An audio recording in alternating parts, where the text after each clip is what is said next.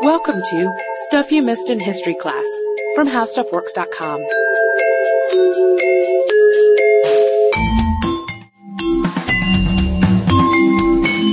Hello and welcome to the podcast. I'm Katie Lambert. And I'm Sarah Dowdy, and we've been focusing a lot lately on charismatic rebel leaders, and specifically guerrilla warfare. We've talked about Garibaldi, and we've talked about Toussaint Louverture, and we have another one for you today. And his name is Bar Kokhba, and we had talked a bit about some Jewish revolts in our podcast on King Herod's tomb. We talked a little bit about Masada. But this, the Bar Kokhba revolt, or the Second Jewish Revolt, is an incredibly important event in Jewish history and one that Sarah and I had missed in history. So that's what we're going to talk about today. And to give you a very short summary, it's the Jews versus the Romans in Judea, 132 to 135 AD. And spoiler alert, the Romans win, but there's a lot more to it than that. So things weren't always that bad between the Jews and the Romans. We have Pompey subduing Judea in 63 BC, and between that we have Herod and the Massacre of the Innocents, and that bit of history that most people probably do know. But there's a policy of tolerance in this early Roman rule. They didn't interfere much with Jewish religious practices. Even though they thought they were a bit strange, and they didn't understand why Jews didn't eat pork or, have images of their God around, or why they circumcised babies, but there wasn't a lot of animosity. It was more just, oh, look at your strange, quaint customs. But there were some big differences, fundamental differences between the Jews and Romans. I was reading a little bit from Martin Goodman's Rome and Jerusalem, The Clash of Ancient Civilizations, and he was saying basically that Rome was all about political and military power, while Jerusalem was completely centered around religion. And this was something that was bound to cause a clash at some point or another. Yeah, it results in different ideas about government and about people. And about morality. Yeah. One example, the Jews didn't celebrate birthdays with any kind of ritual. Well, that is a huge deal for Romans, especially celebrating the emperor's birthday. And to give you an idea of how things usually went, the people the Romans conquered generally assimilated fairly well into Roman culture. Local beliefs and local customs were absorbed, and things usually went fairly smoothly from there. Yeah, there'd be trade-offs. But things were different with the Jews, because their culture was so different and so specific, especially when it came to religion, being monotheistic versus polytheistic. Yeah. And while the Romans forced their other conquered people into certain religious obligations, they didn't make the Jews do that. They didn't make them worship the Roman gods, for example. They let them stay with their one god. And in return, the Jewish people prayed for the emperor at the temple and offered sacrifices in his honor. Yeah, so we've got a small amount of compromise, at least early on here. But in 66, Eleazar, who was a priest in Jerusalem, put his foot down, basically, and said, let's stop offering these sacrifices in honor of the emperor. It's not appropriate. And this starts a showdown, which starts a huge revolt, which is the first Jewish revolt. It goes from 66 to 70. And this is not a little skirmish. It's a really, really big deal. No, it's also known as the Great Revolt. And during this time, a lot of Jewish Christians fled Judea. And in 70, the Romans won and destroyed the Second Temple, which was an absolutely devastating loss to religious life and to Jewish culture, and 1 million Jews died in this revolt. So the revolt obviously results in some changes in attitude, and the Romans start acting differently to the Jews in Jerusalem. The rules get harder and stricter. And then there's another event that changes things even further. Around the year 114, the Emperor Trajan starts a fight against the Parthians, the Persian Empire, and the Parthian Jews fought with their neighbors, the Persians, against the Romans. And meanwhile, Jews elsewhere in the empire began to revolt, and in response for these betrayals in their eyes, the Romans wiped out Jewish communities in Cyprus, Libya, Alexandria, and Mesopotamia. And so, according to some people, the Jewish diaspora had actually started before this second revolt, but we'll talk about that a little more later. The next event comes in 130, when Emperor Hadrian first shows up in Jerusalem. And he actually starts out with a pretty lenient reign in regard to the Jews. He even talks about letting them rebuild the temple. But he later goes back on all of this and becomes a very strict and harsh emperor. Goes in the complete opposite direction. The Jews had been accorded enemy status. He started deporting them, and then he began to oppress their religious practices. He banned circumcision, for example. He announced plans to build a Roman temple on top of where the Temple of Jerusalem used to be, which of course is a very sacred spot. This is more than a slap in the face. This is a desecration. Well, it's taking places of power and trying to assume them. Which is always an interesting thing in history, at least for me. Yeah. And there's also a really terrible governor of Judea at the time, Tinius Rufus, who was said to take advantage of Jewish women and just generally bad guy to have in charge.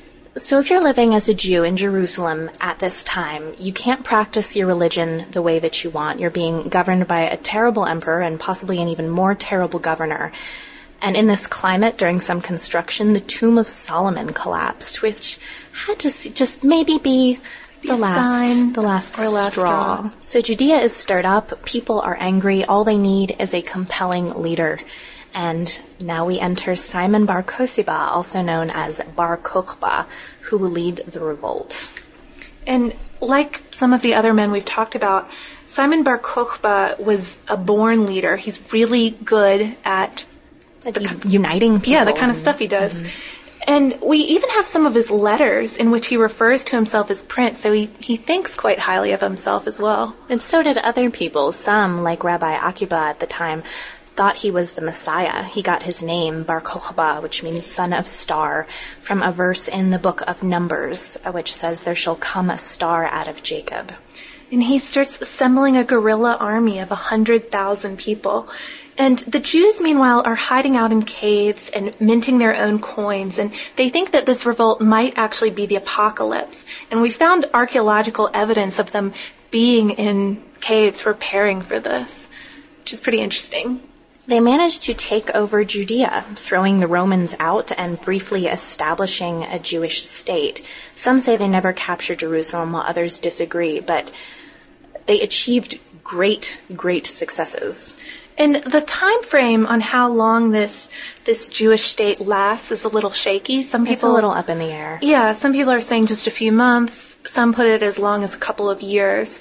But just the fact that it exists is important in itself. So half the Roman army ends up in Judea to quell the rebellion. And just think about that, because we all know how powerful the Roman army was. It takes half of it to come and fight 100,000 Jews. Julius Severus is in charge of the army, and if you want to picture this a little bit more, don't picture two armies coming at each other in a battlefield, marching toward one another. It ends up being a lot of skirmishes between small groups, and some say that's because the Romans didn't want open battle. They were afraid that the Jews were willing to die for their faith, and therefore it would be much bloodier than they were willing to get into. And others say it was Bar Kokhba who wouldn't fight them in open battle, but either way, that's how it played out. Yeah, and for a while the Jews are actually winning, and then the resistance starts to fall apart. And again, disagreement over why this happens. Some people think it's arrogance on the part of Bar Kokhba, who starts acting like a messiah instead of a rebel leader. Power corrupts. Yeah, and according to one of the midrashes, he actually killed the priest Eliezer, which would suggest, power craze, lost the support of God. I don't know.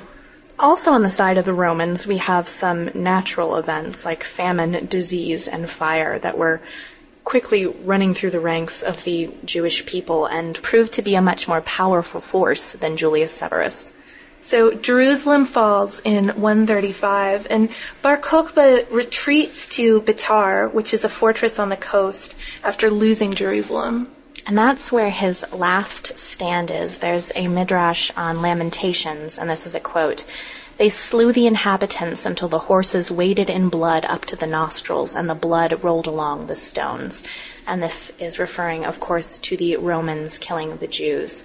And the fall of Betar happened on Tisha B'Av, what's known as the saddest day in Jewish history. That's when the first and second temples both fell. And according to these accounts, this was a very, very bloody end to Betar and Bar Kokhba's people. He was killed and his head was brought to Hadrian. But other accounts have more Jews at Betar dying of hunger and thirst than being actually killed, and that's why the city fell. So once again, we just have this uncertainty about certain aspects of this account. But according to the Talmud, the Romans wouldn't bury the Jews who died at Betar, regardless of how they died. They left them out for years, but the bodies didn't rot. And other accounts of this war have Jewish children being wrapped in Torah scrolls and burned alive, which Sarah and I decided we wouldn't entirely put past the Roman army. So after the revolt, Jerusalem is destroyed, Betar is destroyed, and 500,000 Jews are killed. That's just in battle. Yeah, because even more of them die from starvation or disease. But because a lot of Romans die too, they get pretty fed up with the remaining Jewish people and try to crush them. They sell Jews as slaves for the price of a horse. And the city was rebuilt as a Roman colony, complete with a temple to Jupiter, Colonia Aelia Capitolina. And Judea is renamed too, Palestina. Pagan statues and such were put on holy sites. Rabbis were killed, including Rabbi Akiba, who we mentioned earlier. Jews were forbidden to observe the Sabbath, meet in synagogues, study the Torah, and perhaps most terrible of all, Jews were banned from the city of Jerusalem until the 4th century, except on Tisha B'Av, where they came to the portion of the western wall that was left standing. And this was just like rubbing salt in the wound. Yeah, when you mentioned that earlier, it made more sense to me because I was having trouble imagining why, if you're going to kick a whole people out of a city, why you bother to let them come back for a day. But because you invite them back in to remember the saddest days of their history. The worst day of their religion's history. Later on, the emperor after Hadrian is a little more lenient. He allows for circumcision again, allows for the burying of the dead. But things are never the same. Well, we should talk a little bit about why this is so important. Some say that the Bar Kokhba revolt, also known as the Second Jewish Revolt, is when the Jewish diaspora started because, of course, so many Jews were killed, many were enslaved, the religion was oppressed, and people ended up, in all parts of the globe.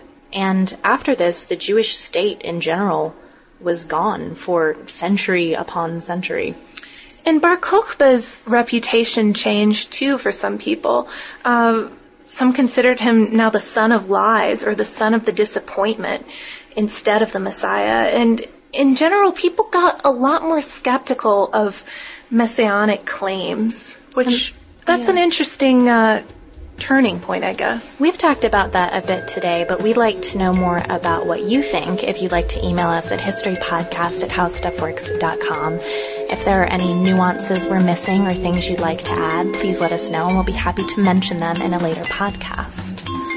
So we've covered a few points now on the Jewish-Roman wars, first on our episode about Herod and now Bar Kokhba. But we're really interested in doing some more podcasts on Jewish history. We put out a call on Twitter, which is Missed in History, and we've gotten a few suggestions through there. But if you want to email us too, that would be great. And if you'd like to learn more about messiahs, false and otherwise, you can check out an article I wrote on how Jerusalem syndrome works if you look on our homepage at www.howstuffworks.com. For more on this and thousands of other topics, visit howstuffworks.com. And be sure to check out the Stuff You Missed in History Class blog on the howstuffworks.com homepage.